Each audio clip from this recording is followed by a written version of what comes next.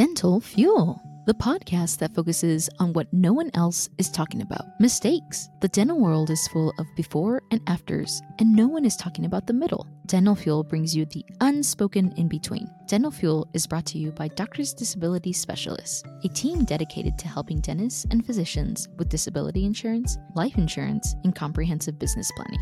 From owning a practice to now working on her own, Dr. Johnson talks about team mistakes that she's made and how she won't make those mistakes again. Let's tune in. What does your team look like now? So my team is fascinating because it's me, myself, and I. Ah, beautiful Not team. always, but, well, there are pros and cons to that, right? So going through the pandemic without having a large team was like huge, right? I mean, great, because I watch all of my friends and colleagues struggling with like hygienists and things like that. Now, I do have an assortment of assistants whenever I'm doing larger cases or need help where, they will come in and help me.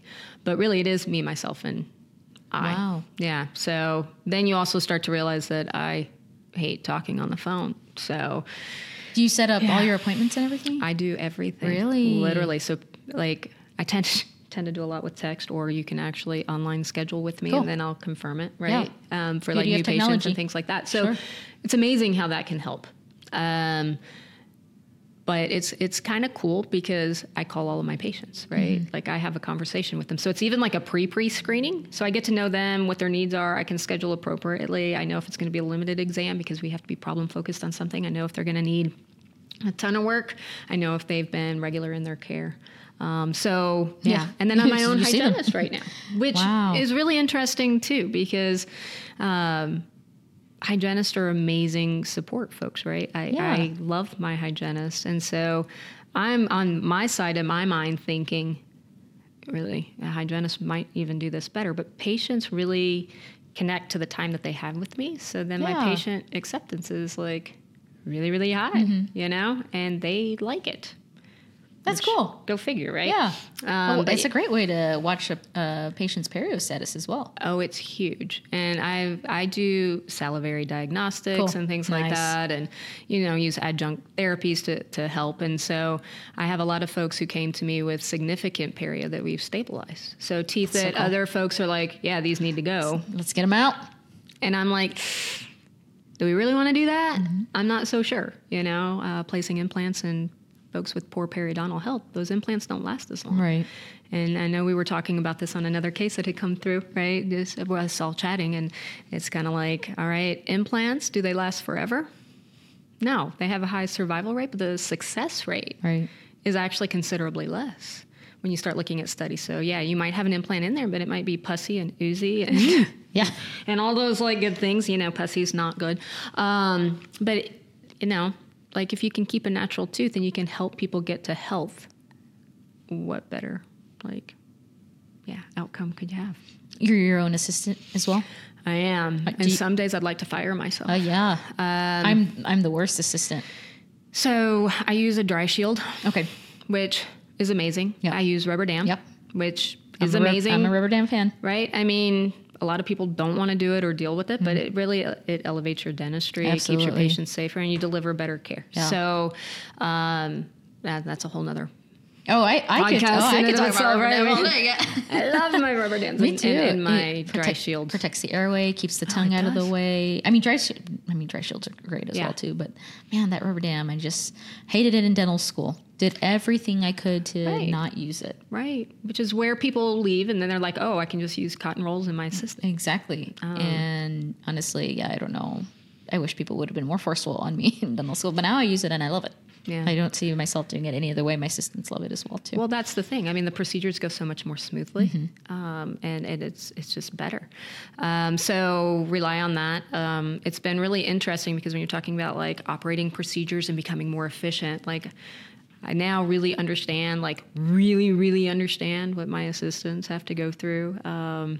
Setting up. And so it's like a lot of thought process has had to go into it. So like my documentation of like your standard operating procedures, clinical operating procedures has definitely improved for the day when I might have more than one chair if I elect to buy the practice that I'm in now when he's ready to sell. Oh, okay. Or if I do a scratch start and take my patients that I've built and then, go to a place that I then create. So I want to circle back on that thought here in a little bit. But when you were in your own practice in Florida, you had a team there. I did.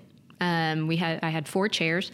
I had a front office person, 1 hygienist, and 1 dental assistant. So, what mistakes did you make with your team?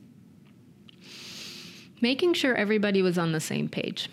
I think not having a clear vision initially, just kind of stumbling through things. They didn't really know who I was initially. And I did buy my practice younger. And it was a transition where there was no transition. Literally, like, we signed the papers, the doctor was gone. I was in the next day. Like, we weren't there together at all, ever. Which is more common now. Yeah. It is. And I mean, that can be good or bad, but, the staff really didn't know. So they were told, like, the day after, or the day that we signed the papers. So, like, the next day, like, here's the new boss. So I think setting up like your vision ahead of time, where you want the practice to be, was huge. And then making sure that the people who were on the team were ready. And that took me a little bit to really establish and define. And I actually took my team out at that point, and we went out to sailing, and I took them to a little island where I had lunch. And we had made these little beads together, and I literally gave them my vision. I drew a line in the sand, and I said, I need for you to follow me, but if you can't, it's okay. This is where I'm going, and I need you to believe in it, and I need you to support it. And we can separate now, or you can come along this journey with me. And then I just went over there and sat on the other side of the sand and waited for people to come. Wow. And they would pick up like the little words that resonated with them, and we created a necklace. And thankfully, they came with me. That's we had a really great cool. time. But I was like, what if none of them come? You were sitting on the beach by yourself. Yeah. And it was also interesting because, again, I was younger at that point. So I came in, and, folks were like, well, when's the doctor going to come in? And I'm like, I am the doctor. Come on, everybody can relate to that when you're younger. For sure. So you had to get over that part because everybody in the office was much older than me. I would say that was probably some of the biggest issues. What would you do differently if you were to build a team now, or if you are to in the next few years? Yeah, so I'm really crystal clear on my vision. And I think having everything written down, the expectations of those job positions, and then just creating a culture of, I wouldn't expect them to do anything I wouldn't do for myself. Again, one of my mentors, Glenn DuPont, he said, you set the new standard when you walk by a mistake. So I think you have to be very disciplined in yourself to make sure you don't allow things. Like if you say, yeah, that impression's good enough, new standard, right? Like you don't want to do that. So you have to hold yourself to your vision and your team, but do it in a positive way. So for me, just having things more clearly defined and then having more discipline within myself, which definitely has improved. Be sure to tune in next week where Dr. Johnson will talk about her future and advice that she has for dentists. Be sure to connect with Dr. Johnson on Instagram at SuperSmileyChick and with Ignite DDS at Ignite DDS. You can find me on Instagram at tsmaestas.tds. And while you're there, be sure to check out our sponsor, Doctors Disability Specialist.